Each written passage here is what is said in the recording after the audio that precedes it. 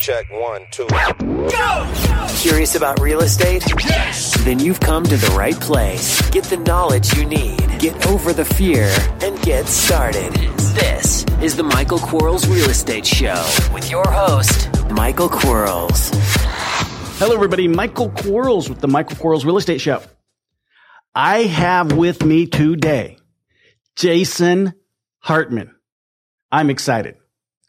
You know, one of the things I like about these interviews is I get to learn so much from these people. I mean, they're fascinating to me. They're all over the place, meaning they have all kinds of different topics to talk about. But Jason, man, he hits it home. He's a real estate investor. He's gotten like 600 real estate podcasts out there. He's passively investing. Just an outstanding individual. So we're going to get going here. Here we go. Hi, Jason. Tell us about yourself. Well, I have been around real estate pretty much all of my life. I got inspired to get in that business when I was 16 years old and started formally my career at age 19. And I just love real estate investing. And I think it's the most historically proven asset class in the entire world. That is my main focus. However, I do a bunch of other things as well, and just have a lot of different areas of interest, and that's why I developed my podcast network to cover a lot of interesting topics. For those of us that don't know about your podcast network, tell us about that. Yeah, so the Hartman Media basically started out publishing one show about 10 years ago called the Creating Wealth Show. And that is a real estate podcast. It's my most popular show still, even today. We've got over 600 episodes, and I've interviewed a lot of famous guests on my show. Basically, we just talk about real estate investing and economics and things like that.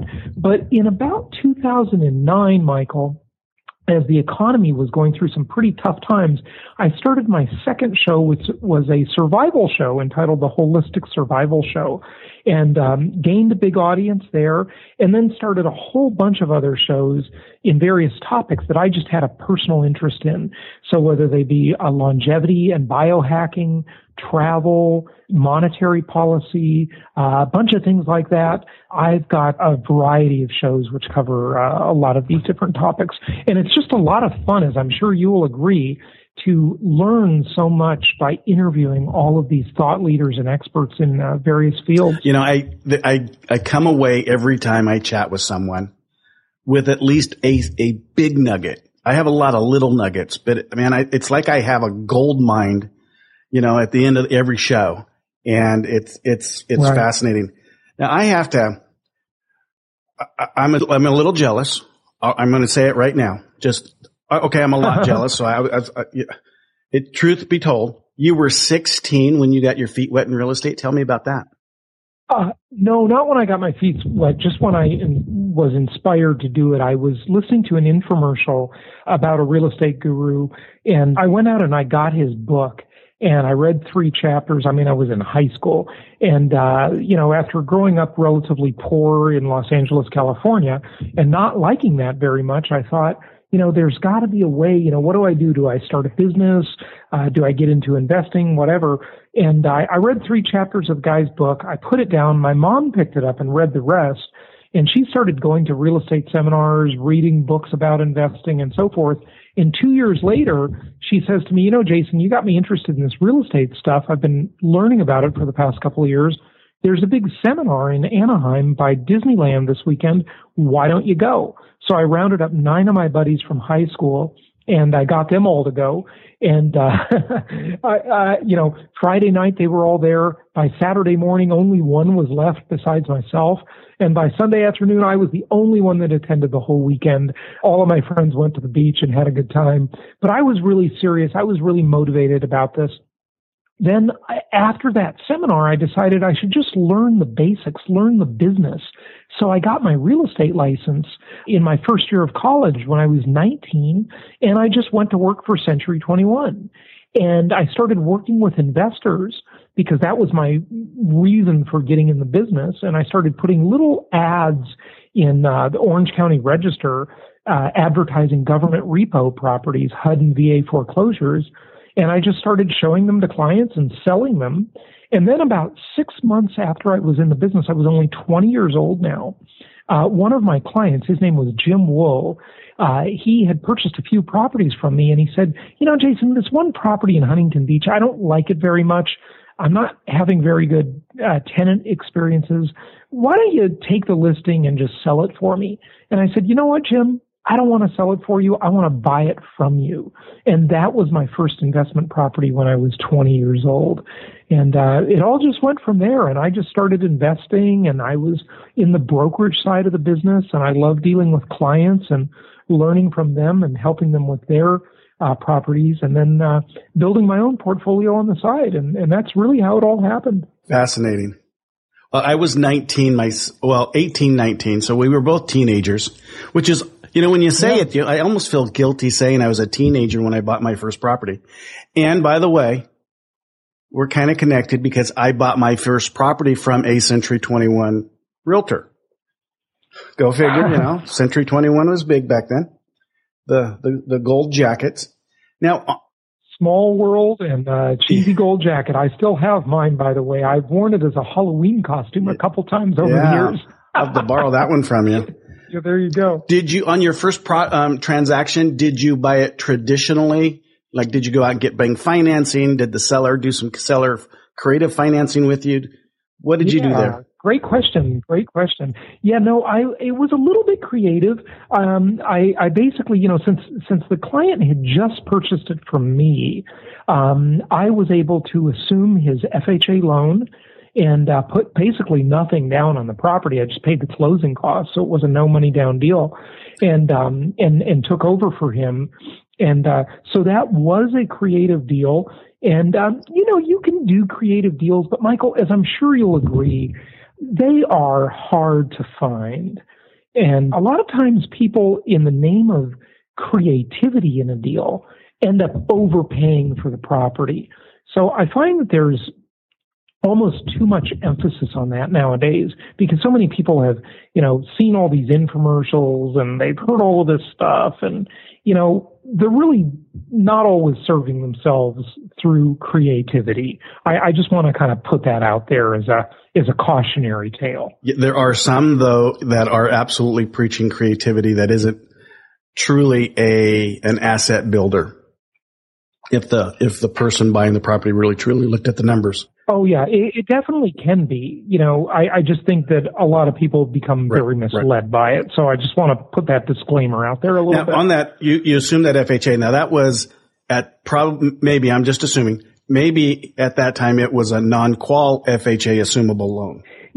I don't even remember. Was it pre 74? I mean, it was, okay. Of course. Yeah. It was long after the due on sale clause was upheld by the Supreme Court.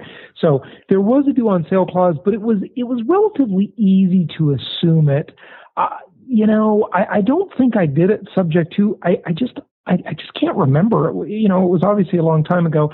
In either case, I got into that property for pretty much no money down. And then my second property was kind of interesting. I got conventional bank financing on my second one, but I structured a creative deal there too by borrowing the down payment from my grandmother.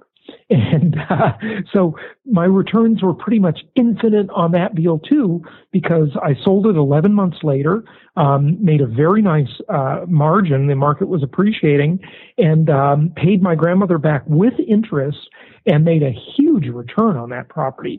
So, that's the great thing about income property as an asset class. It's a multi-dimensional asset class.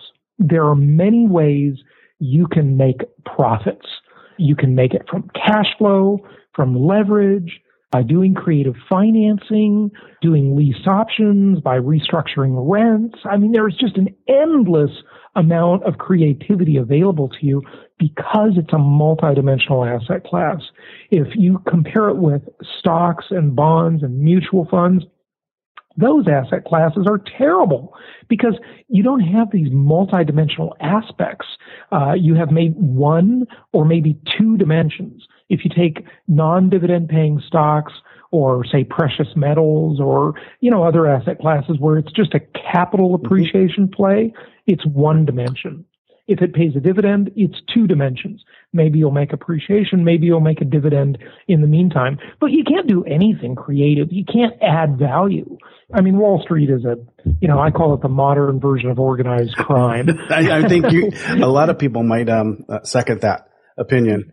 Yeah, I'm sure they would. Even the insiders agree with that. Sometimes, a lot of them, but they're just cogs in the machine.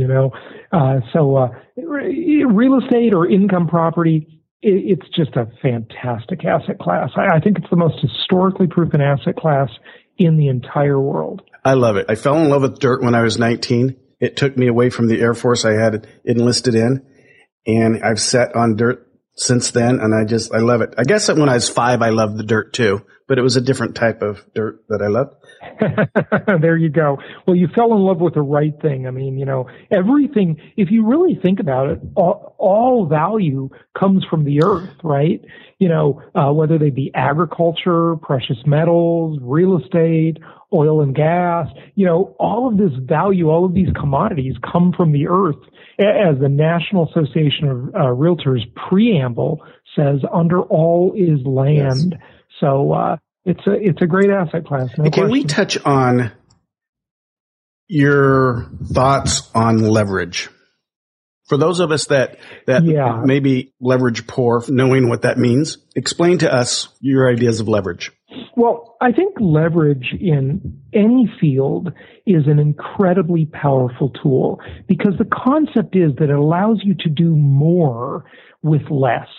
Archimedes had a great quote. He said, "Give me a lever long enough and I will move the entire world." And it's really true. You can do a lot more with less. In real estate, for example, when you're putting 20% down on a property, you have a 5-to-1 leverage ratio. So you can basically be 5 times bigger, if you will, than you really are.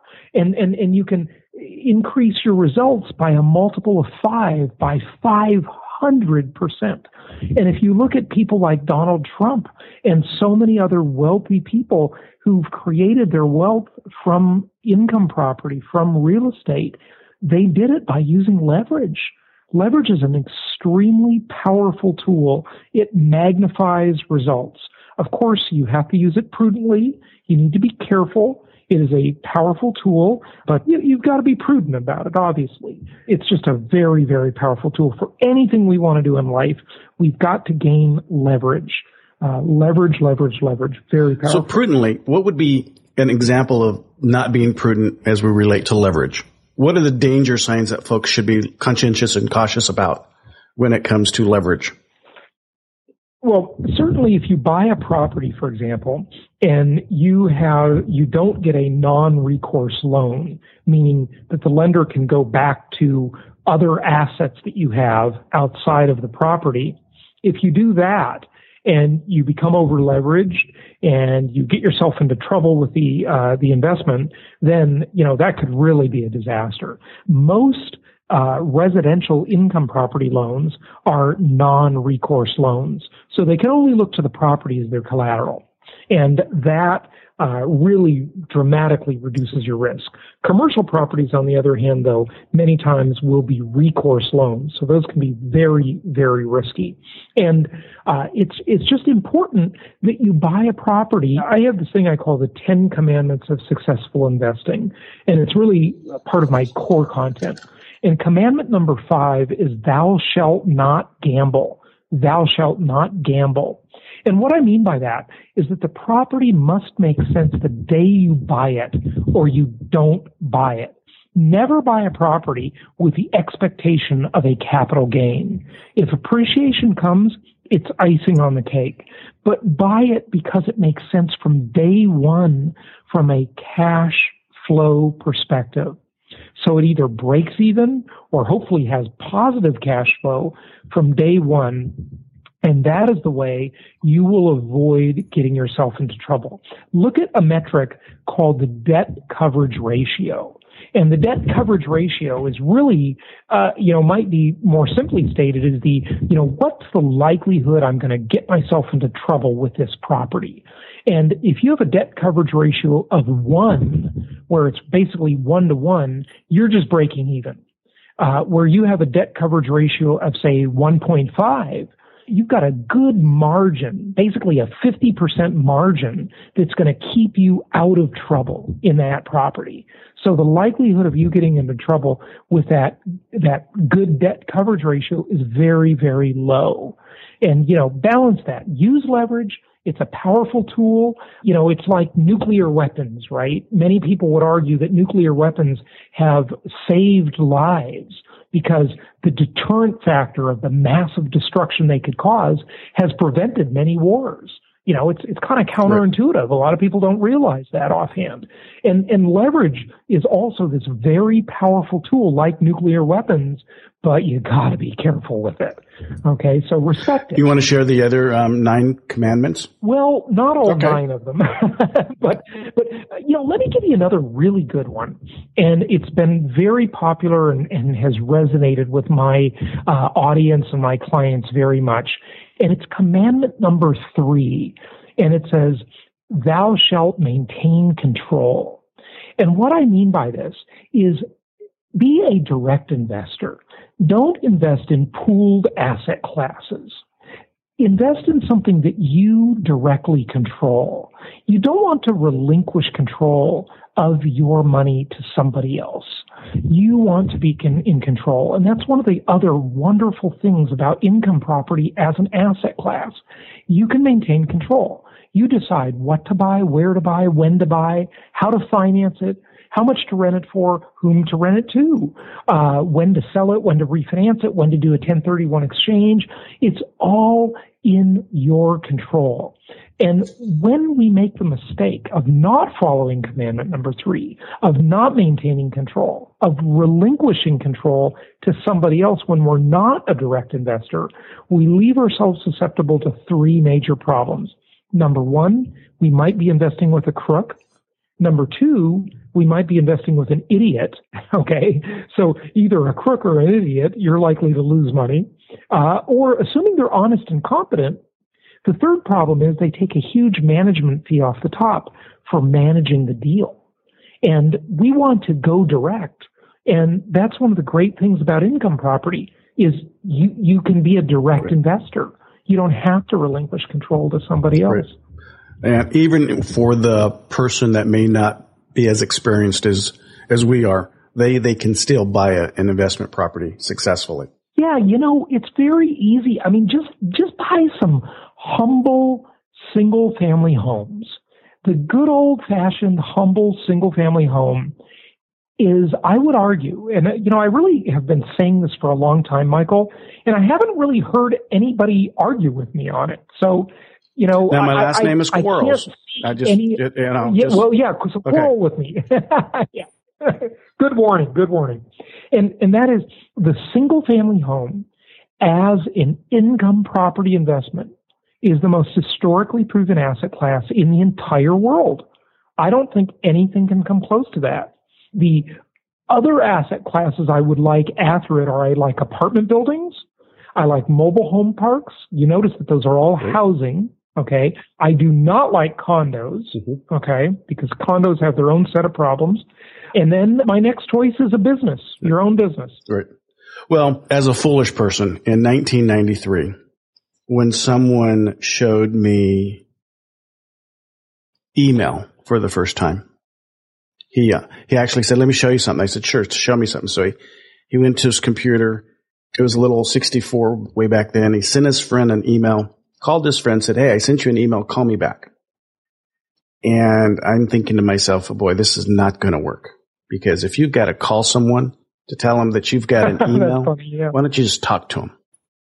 Well, had I been a little bit more savvy, I would have bought as much as I could in the .com world. And I would own quite a bit of real estate in the .com world because I think that piece of real estate's pretty magnificent. Yeah. Yeah, well, certainly people have made money in that, no question, and people continue to do it today, I'm sure, to a lesser extent. But I remember when business.com sold for $7.5 million. It's worth nothing near that today, though. Domain names, I own about 300 of them. They are little pieces of real estate, really. But unless you have really prime names, I find they're pretty difficult to sell, honestly. And I have paid really good money for them, and I have sold them for really good money. When, prior to everybody else noticing that they were also a good asset to invest in. In 1993, had I been wiser, I would have bought quite a few of them. And well, I agree with you back then, but, who would have thought the internet would turn into what it did, right? Who would have thought? We all have those stories, shoulda, coulda, woulda, we thought of some little gadget or gizmo we could have invented, and we thought, the world would love this, and, 6 months later, someone else did it. Yeah, and the way life is, my friend. Being a massive investor, so I don't get real excited over passive income. So I don't like rentals. I have rentals. I have a program or a mathematical theory behind when I have a passive income unit. But I'm basically a massive person. So I'll go out and I'll buy a house at 55 to 65 cents on the dollar directly from the owner of the property, and then flip that thing to somebody that either wants to keep it as a rental after they fix it up or fix it up and flip it again. And I could kick myself some days as I see, in 04, 05, as we were seeing real estate climb, by the hundreds of thousands of dollars in a year. I was kicking myself because, the previous year I had sold, quite a few units at top dollar pricing. And the next year I would have made another $2 or $3, $4 million in appreciation because I was a massive investor, not a passive investor. Right. Well, look, we all have stories like that, but things can all go the other way, too. Oh, yes. As a lot of people found out. Tens of millions of people found that out. When you're a speculator, you just don't know. I mean, look at in many years in this business, I have never met anybody who can reliably predict appreciation or depreciation. All of the gurus out there doing it, they're right until they're wrong. And there's always a time when they fall on their sword. I'll give you an example. In Orange County, California, there was a guy who for years and years and years was really well known locally, who was always speaking at the realtor meetings, and he was on the local speaking circuit as a pretty big name. I mean, every year he'd come out with a forecast and everybody would wait with bated breath, and his name was Gary Watts. And Gary was always right until he was wrong. And in about 2005 or maybe it was 2006, he kept saying, "Oh, the Orange County market is going crazy. It's going up, up, up," and it went down the tubes. And now you never hear from them, right? So they're always right until they're wrong. I know that sounds like a funny statement, but just remember that. Nobody can reliably predict these market cycles, not even the Federal Reserve, for God's sake. And they control the market cycles, and they can't predict. Yeah, Fannie Mae and Freddie Mac can't predict it. The government can't predict it, okay? There are too many variables. So if you just simply invest for cash flow, if you follow my commandment number 5, and you'll hit appreciation cycles in there, and somewhere in any 10-year period you're going to hit one, and then you can be a speculator during that phase, right? Absolutely. Just because you're there, because you're in the game. But the saddest portion is people that sit there and try and make predictions, and they wait and they wait and they go, "Oh, the market's gone up too much already," and then they miss the cycle because they're trying to predict. And, it just doesn't work. I mean, it really doesn't. You got to just be in the game. If you're in the game, you're going to get lucky at some point. Do you have a formula for cash flow? Yes. Basically 1% per month of the property value. That's just it's just a very basic rule of thumb. But 1% per month is a very good rule to follow. So if it's a $100,000 property and it rents for $1,000 per month, you're probably going to do great on that investment. And this is why we can't do anything in California, because it's all just way too expensive. In California, you're going to get a $500,000 property that rents for $1,800 a month when it should be renting for $5,000 a month. Okay. So what you need to do instead is you need to buy 5 $100,000 homes in a couple of diversified markets like Memphis and Indianapolis and Atlanta and, whatever. I mean, we've got a bunch of different markets we recommend that rent for $1,000 per month each. So you can get $5,000 per month out of that. And I like that model better anyway, because if you have 5 pieces worth the same as one piece and one of them become vacant on either side of that equation, if one comes vacant on the 500,000 piece, it's all vacant. Where if one comes vacant on the 5 pieces of 100, then you still have 4 pieces producing. Oh yeah, no, your risk is much lower. And in addition to that, I mean, you make a very good point, but in addition to your very good point, you diversify geographically. There's an old saying that all real estate is local. There has never really been any sort of consistent downturn nationwide. There is no such thing as a national housing market in the U.S. There are about 400 local markets.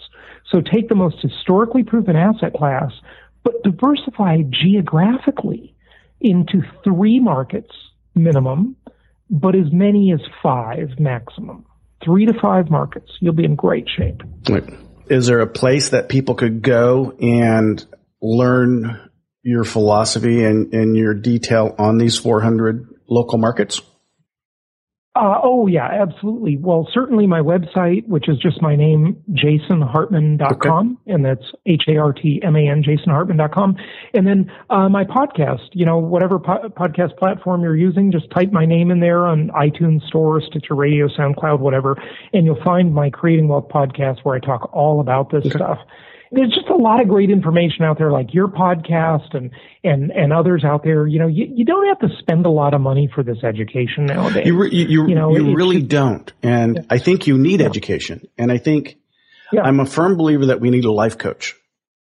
I'm always amazed that for some reason we don't consider ourselves at the same caliber that maybe a professional athlete or a professional singer or movie star or politician. They all have life coaches helping them achieve great things. From an education perspective, there are so many channels out there that you can turn on that you get true, real information. And you can tell it's real information because when I speak to someone, I can tell in just a few minutes if they're talking from 20 years ago or if they're speaking about today. Mm-hmm. Yeah. And I hope that other people can pick up on that as well. Yeah, absolutely. I have some rentals down in North Carolina, which I love because I can get a what city? Fayetteville. Oh yeah, Fayetteville's great. Yeah. What I like about them is my cost. Now I'm buying them, so I don't have any leverage. But the cost that I have into them gets returned in 24 months. So I like that model. Uh-huh. Oh, that's a fantastic model. Yeah, absolutely. And so that's kind of my if I have passive income, that's my model. That's the one I want to stick to because I like the bucket load of money of massive flipping. Have you ever gone into the flipping arena? Oh yeah, of course. I've done, several flips over the years. It's okay. I just definitely noticed though, Michael, that the people who do flipping, they have spending money. The people who buy and hold seem to have real wealth. And I don't want to be so actively involved in managing these deals all the time.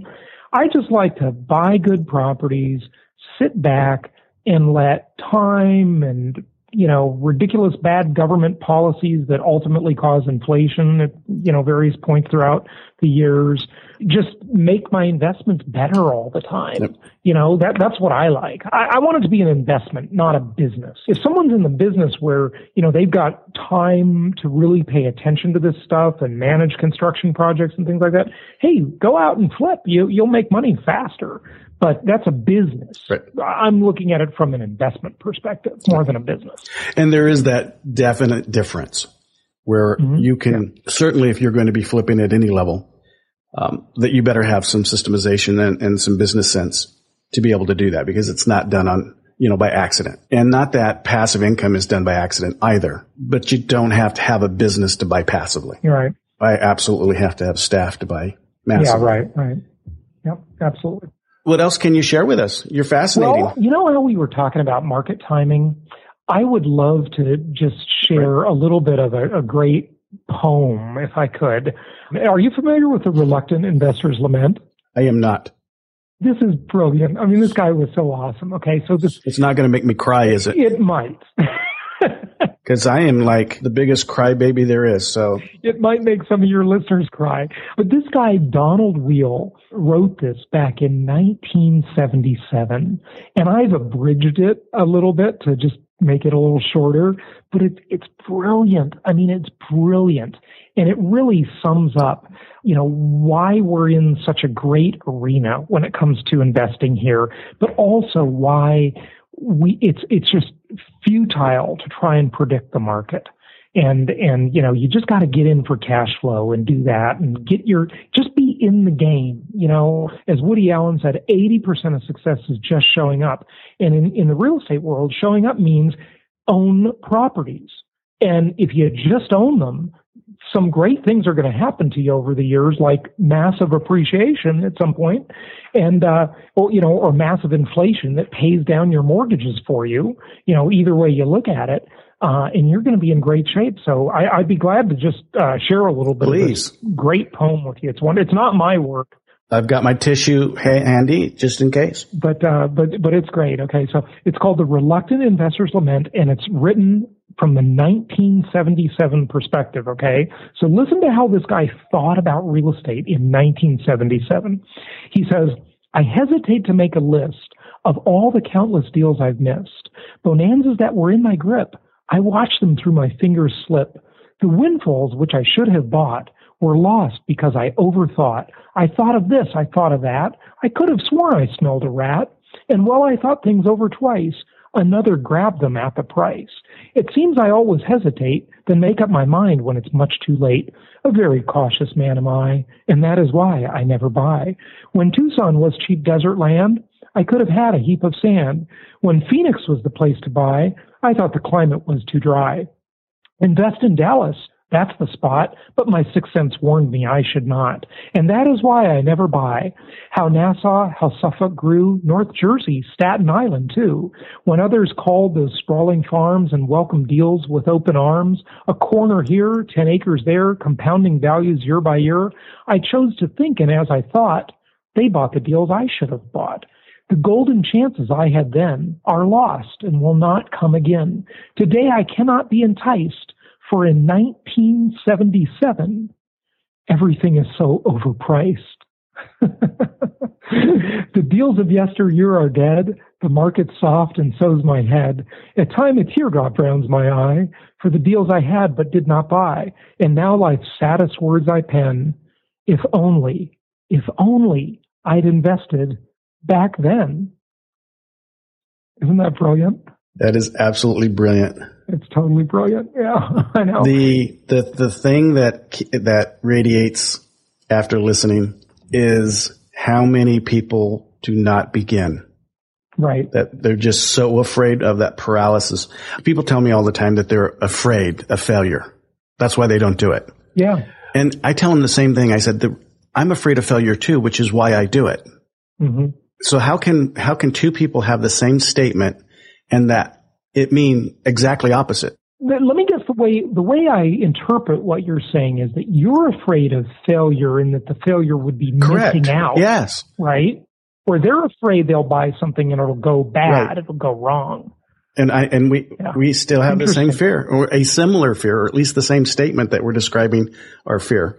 That poem, I am absolutely going to grab somewhere. Yeah. You know what? I'll go ahead and I'll send it to you, and you can put it on your website for your listeners. That would be outstanding. I'll just email it to you. And you did such a great job reciting it. I might have to put it live so they can re-listen just the poem. Here's a serious question. Are you ready for the serious, really important, the most important question you'll be asked today? Lay it on me and we will wrap it up. Go for it. What would you do on day one if you didn't ever do it before? So you're you're 19 years old again. but you have all of this experience. What would you do on day one of your real estate investment career? Oh, that's such a interesting question, and a tough one too, of course. I would have purchased cash flowing properties rather than Southern California speculative type properties, and I would have just held on to them for 27.5 years each, because that's the depreciation schedule. And I would have really paid more attention to the investment side, the wealth building, more passive side of my life than the active, earn an income from your job, from your business side. Because the investments really, even though they don't pay as quickly, in the long run, I think they're more powerful because they provide a lot more leverage. Yeah, you can absolutely do more. Because you know what? That JOB is it's going to get rid of you eventually. Yeah, it's going to get rid of you. That's a very interesting way to put it. Yeah. It absolutely is going to ask you to go home and tell you that we don't need you anymore. Yeah, you're right. And so, for some reason, real estate still loves you. It never doesn't love you. Sometimes it's a little hard on you. And it's not very fickle, Real estate is just very reliable. It's absolutely. That's why I'm not afraid to say I love dirt, because it is there. You almost have to sometimes have a passion for it, because sometimes some days will be a little bit harder than other days. But when you realize you love doing this so much that there's a driving force, for me anyway, about this, just the idea of owning a bucket load of houses that makes me get up in the morning, and when I lay my head on my pillow at the end of the day, I've had a good day. I've had a really good day, and it's all because of dirt and what can be put on it. Yeah. It has so many faces. Someone, as you said earlier, someone could say, I want to do mobile home parks. I want to do income properties. I want to do single families. I like massive income, so I like flipping. Some people will like passive income. So it has so many faces. It loves all of us. Without dirt, where would we be floating around in space? Yeah, very good point. No, and they're not making any more of it. So don't wait to buy real estate. Buy real estate and then wait. Yeah. Well, hey, it's been a pleasure talking with you and your listeners. Thank you for having me on. I have one more question, though. Sure. It's been fun for you to be on. I always ask this, and I have to figure out a better way to ask it. And I'm saying that because I hope one of the listeners, writes me and says, Mike, here's how you could say it better. Okay? Because I'm not as smart as some people. But what didn't I ask you that most people ask you? Gosh, I don't know. What did I leave undone? I don't know off the top of my head, but you pretty much covered the story. I mean, I just think that have a core philosophy to your investing, and one other tip I would really give. This is really important for investors, is standardize your data. You must engage in data standardization. And what I mean by that is that when I started my investment-only business, where I was only dealing with 100% investors, which is all my companies do now. We don't deal with any regular home buyers or anything like that. We standardized the data about 11 years ago. And basically what that means is that you should not have to be a detective every time you evaluate a property. You've got to standardize them. I use a program called Property Tracker, and it's propertytracker.com. It's an absolutely wonderful product. I met the developer of it, and then he became one of our clients.